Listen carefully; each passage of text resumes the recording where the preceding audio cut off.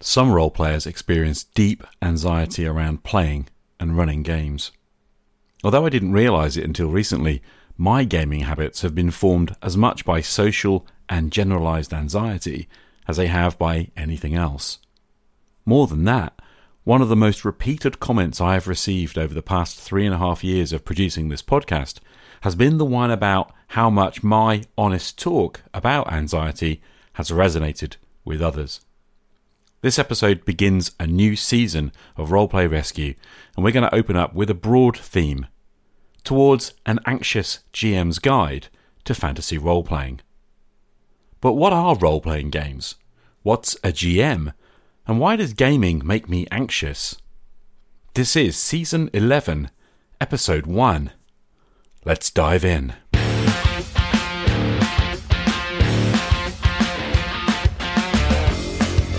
Jay's gonna bring me back.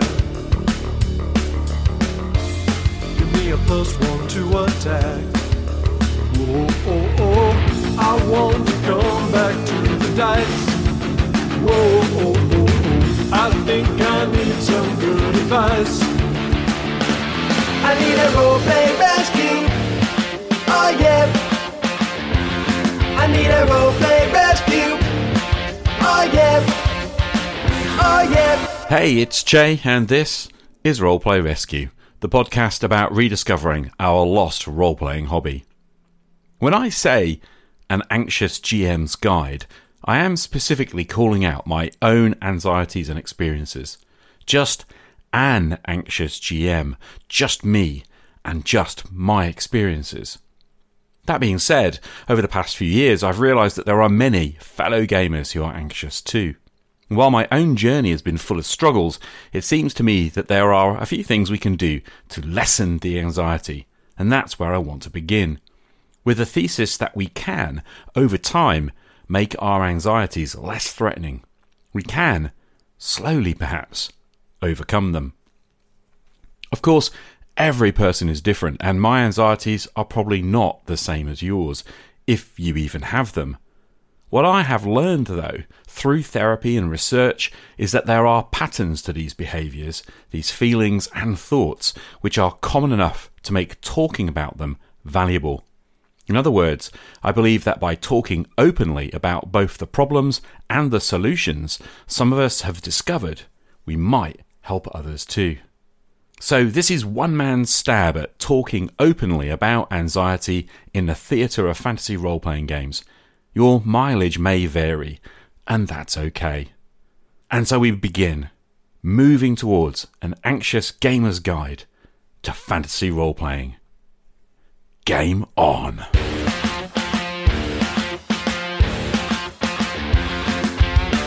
What are role-playing games? As we begin any work on role-playing games, it's worth me taking some time to define what I mean by role-playing. And that's because the term has become muddied and indistinct over time, which is how language often works. I've delved around the web and read loads of those what is role-playing sections from a host of role-playing game books. Very few of them are satisfying. For the purposes of this show, I want to steal some useful thoughts from some other people and mash them into my own answer. Love him or hate him, the angry GM gives RPG advice with attitude. Angry writes, quote, "Here's the deal. An RPG is about choice. That's what makes an RPG an RPG. Players project themselves into the minds of characters in another world, and they make choices. Those choices have outcomes. They have consequences, and from that, a game emerges. Choice is the single most important aspect of every RPG. At the heart of every RPG is the freedom to choose and a promise that choices have consequences." End quote. I like that definition because it cuts out all of the rubbish that tends to accumulate around the question of what makes a role-playing game a role-playing game. RPGs are about choice. You take on a role, defined as the function assumed or part played by a person or thing in a particular situation. You take on a role and you make choices from the standpoint of that role. Choices have consequences and, as Angry suggests, from those a game emerges. This is where I dislike the misuse of the word role-playing in the hobby community at large. For me, role-playing is just that, playing a role. Contrary to popular belief, role-playing is not the same thing as acting or performing. Role-playing is about making choices in role. Thus, when speaking of role-playing, I'm going to broadly define it as the act of making a decision in role as if I was the character whose part I am playing. If I am playing Thryn the warrior and I am facing a tough situation, the decision I make is role-played when it is made from the perspective of Thryn himself. What does he know? What does he think and feel about the situation? What choice would Thryn make? The second part of the phrase is, of course, game. Trying to define games is a task fraught with danger too, and I'm tempted to skip doing it. As the eminent researcher of role-playing games, John Peterson, notes in his seminal text, Playing at the World, quote, "The various practices we group under the word games share surprisingly little in common. Consider that under the rubric of games fall activities as disparate as baseball, I Spy, and Avalon Hill's tactics. This great diversity is nothing unique to modern times." End quote. I'll just ask you to consider, as Peterson suggests, that all games have rules, and the rules of a war game, from which role-playing games emerged, constitute a system. Quote, "Broadly, the system of a war game is the set of mechanisms that simulate the conditions and allow for the resolution of conflict." End quote. If we bring the Angry GM's idea of choice within a role to meet Peterson's suggestion that games have rules to resolve conflict, then we are quite a bit closer to defining the medium. Players take on the roles of characters within a setting. The game master presents a situation to them, and the players choose how their characters will act, as much as possible from the perspective of those characters. Their actions have consequences. When the actions lead to conflict, and taking into account the conditions surrounding the situation, the rules of the game are used to adjudicate an outcome. From this outcome is created a new situation. Rinse and repeat.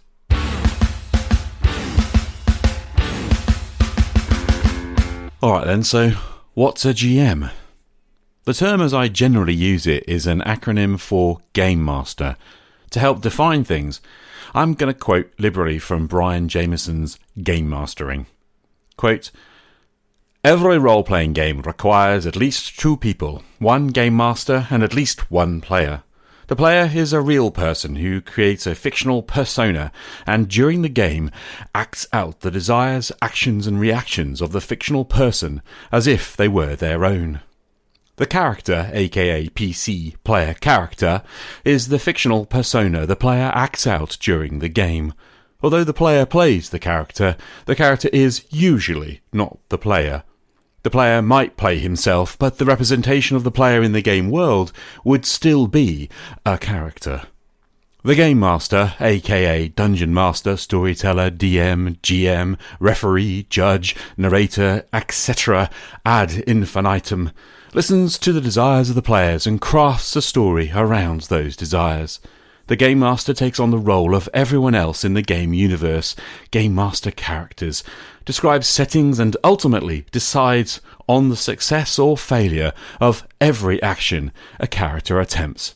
End quote. It's not a perfect definition, as if such a thing could ever be crafted, but it's a firm start. I would further agree with Jameson when he describes the GM as neither against the player characters in an adversarial manner, nor is the GM truly neutral in relation to the player characters. I tend towards a fair adjudication of the game rules within the collaborative mindset of improvisational storytelling. I like the Alexandrian's advice about the spectrum of GM fiat. Quote, "The easiest ruling for a GM to make is no. When you use no, everything is simple. There are no complications, no consequences. It's clean, tidy, and definitive in its finality. That makes it an incredibly useful tool. It's also why you should basically never use it. What you actually want to do is almost the exact opposite. Default to yes. No inherently stagnates the action. It leaves the situation unchanged. Yes, on the other hand, implicitly moves the action forward. It creates a new situation to which both you and the players will now be forced to respond. The problem with always saying yes, however, is that it lacks challenge. It's boring and it's predictable. It's also not reflective of the way the world works. Failure, or potential failure, is part of life. This means that we need to add another tool to our repertoire. Yes, but adds to the idea proposed by the player. It enriches the player's contribution by making a contribution of our own. Unlike no, it doesn't negate. Unlike yes, it isn't predictable. But what happens if what the players want contradicts the known facts of the game world? Before we get back to no, we're going to make a pit stop at no, but. End quote. The GM is the game master, the one who sets up the situations, asks the magic question of role-playing, what do you want to do? And then adjudicates the outcome using the rules as a tool to keep things consistent. I know that's seriously oversimplifying the concept, but you have to start somewhere. So here I am, an anxious GM for a role-playing game. What am I to do?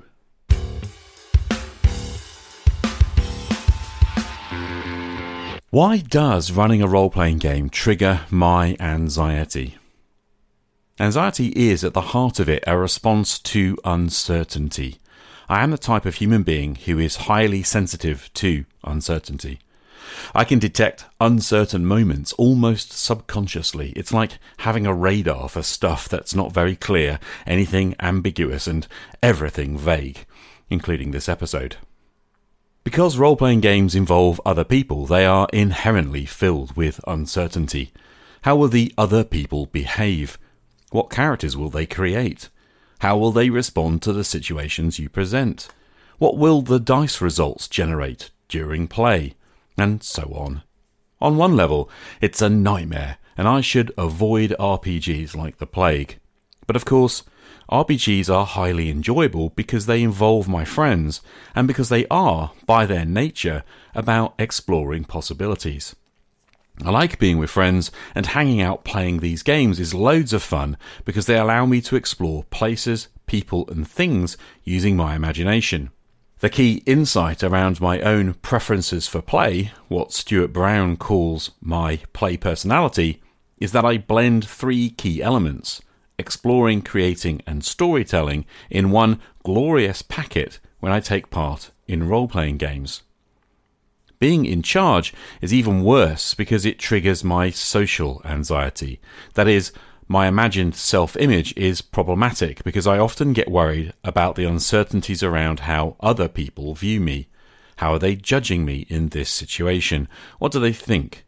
As much as I might like to believe I can mind read and predict my friends' thoughts and feelings, the truth is that I can't. Thus uncertainty, thus anxiety. So far, so good.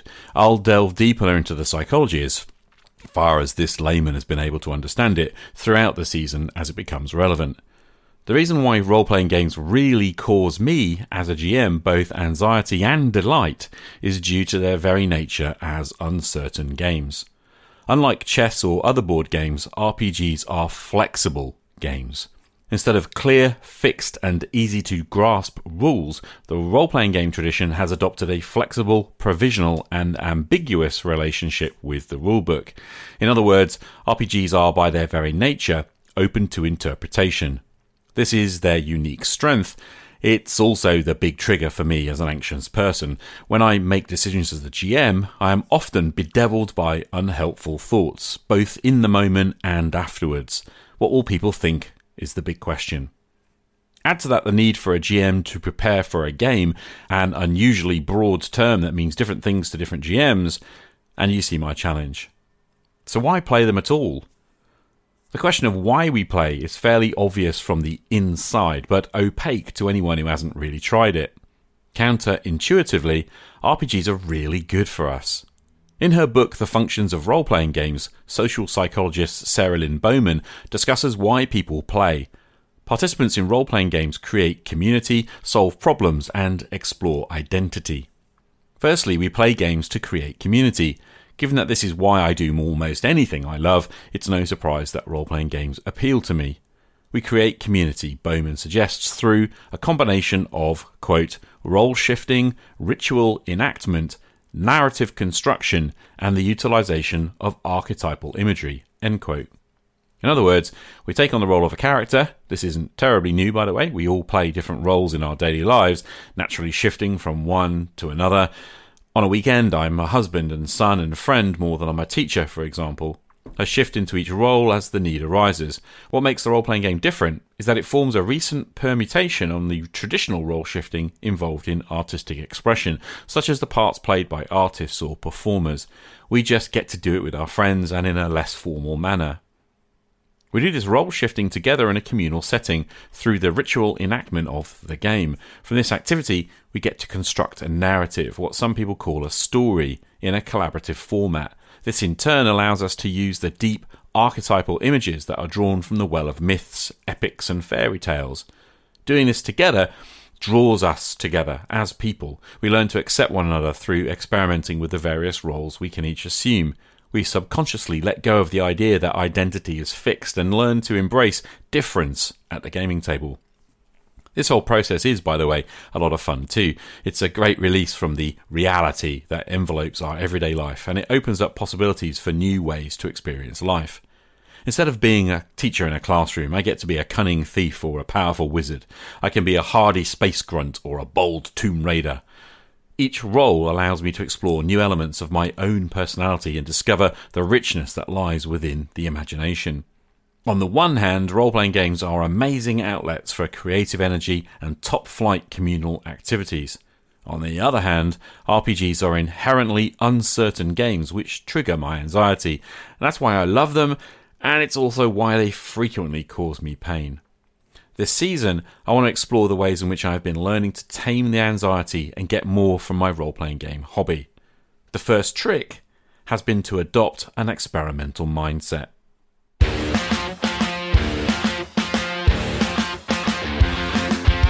Great, I hear you say, but what's an experimental mindset? In short, it's a mental tool my therapist gave me about 2 years ago. It transformed my ability to challenge my anxieties, and it's 3 steps. You set up an experiment and you predict the outcome, writing it down. You do the experiment and you gather data on the outcome.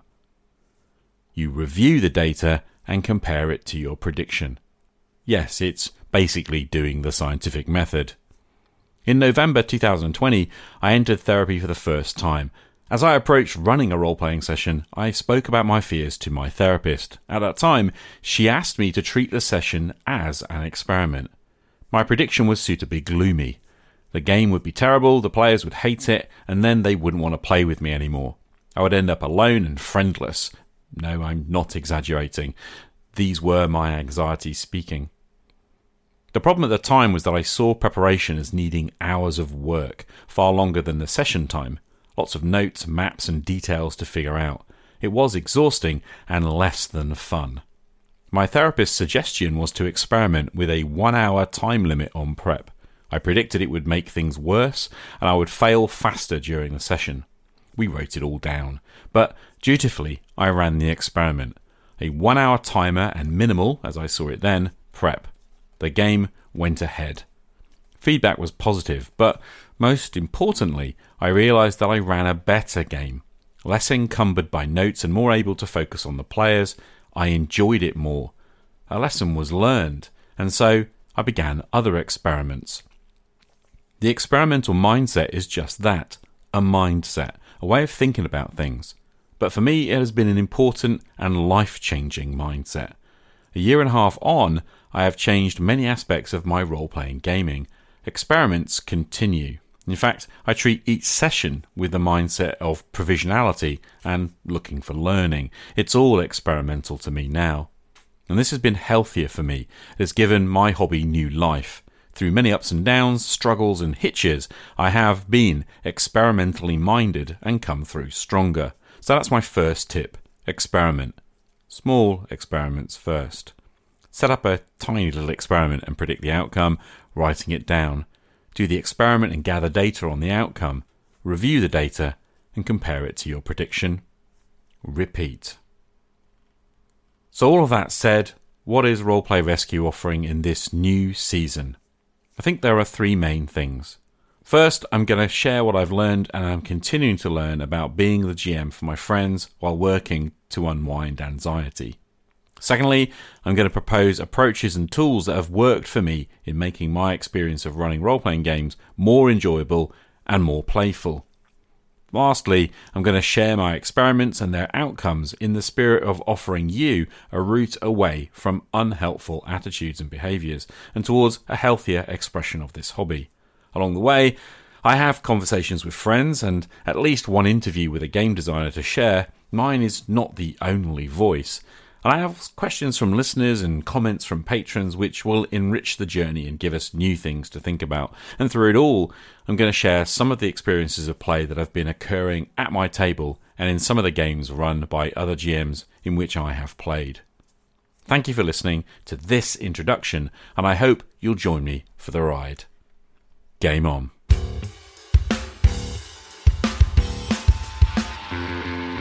As you know, I love to hear from you.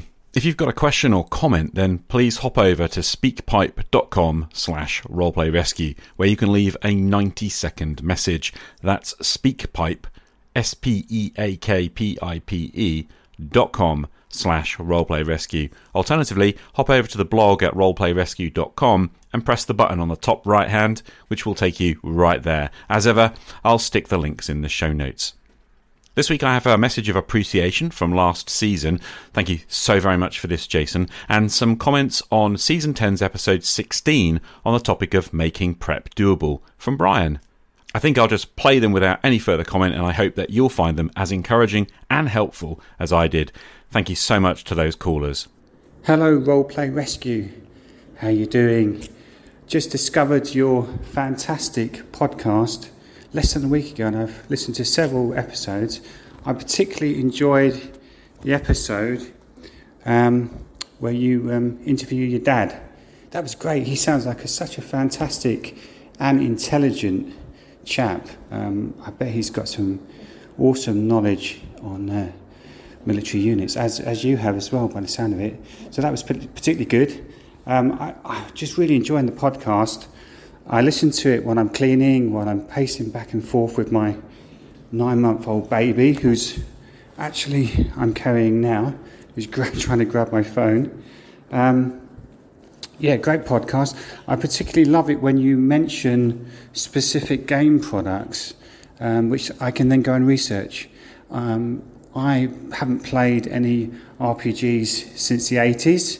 I'm 49 now, and I've just been getting back into it over the last year or two. And although I haven't had very much time to actually get to a gaming table, I've been listening to a lot of podcasts and YouTube channels, even made my own little channel, just to kind of experience it. And I think that's one of the things that people enjoy about your channel, is that they might be driving, they might not have very much time to game, but they can enjoy a role-playing experience by listening to your podcast and other podcasts and other YouTube channels. And it just wasn't around. This just wasn't around when I gamed in the 80s. You know, it was very much insular. You had your group of school friends, and that was it. You never knew that anyone else in the role-playing world existed. But look at it now. I've just recently moved with my family to Chatham in Thailand, and I'm messaging you in the UK saying great podcast. So I just think that it's, as you mentioned in a previous episode, you can find your tribe, you can find your group of like-minded people and share the passion. So from Jason Lee, I'd just like to say thank you, and maybe I'll send you another message from time to time. Great work, all the best. Aloha, Che. It's Brian here. Wanted to give you some feedback on episode 16.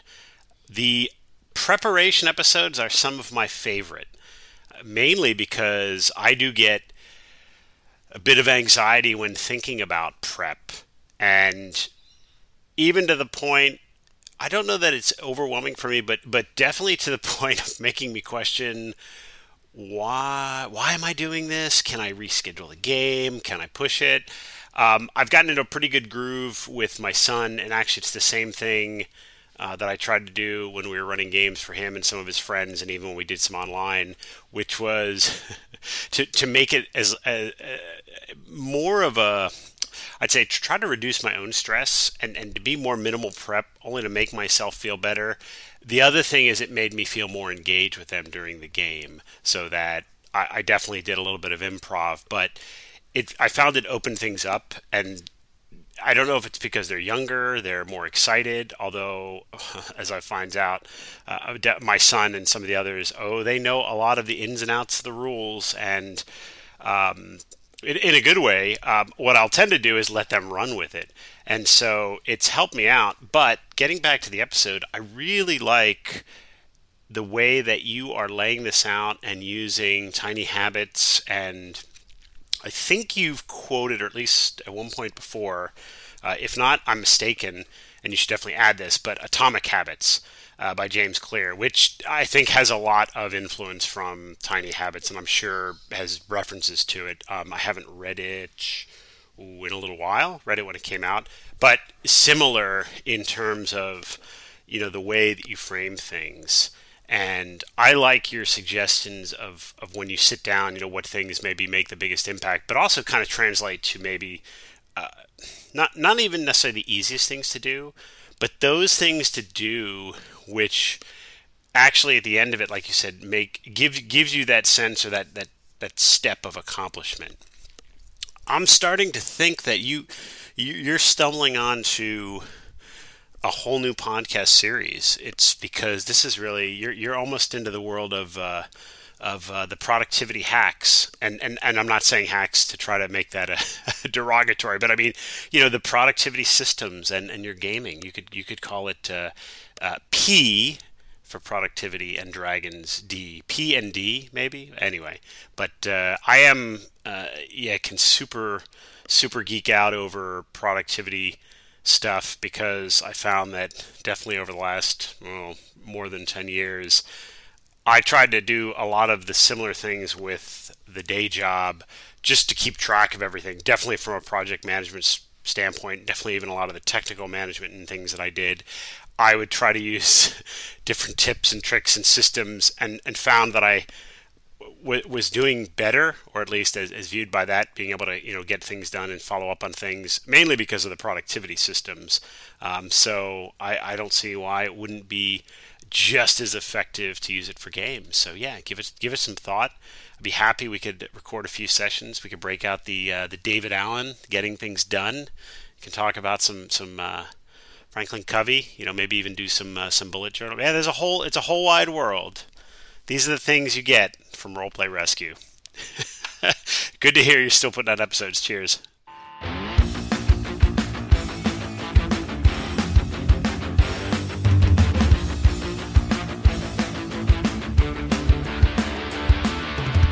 That's it for this episode. Big thank you once again for showing up and listening.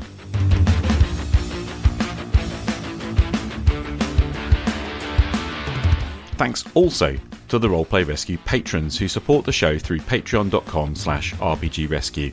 You folks are the heart of this community, and I appreciate you all, especially for sticking with me through the longest ever gap between seasons. Thank you, one and all.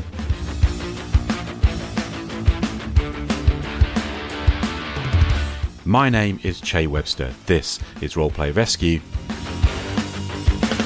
See you again next time.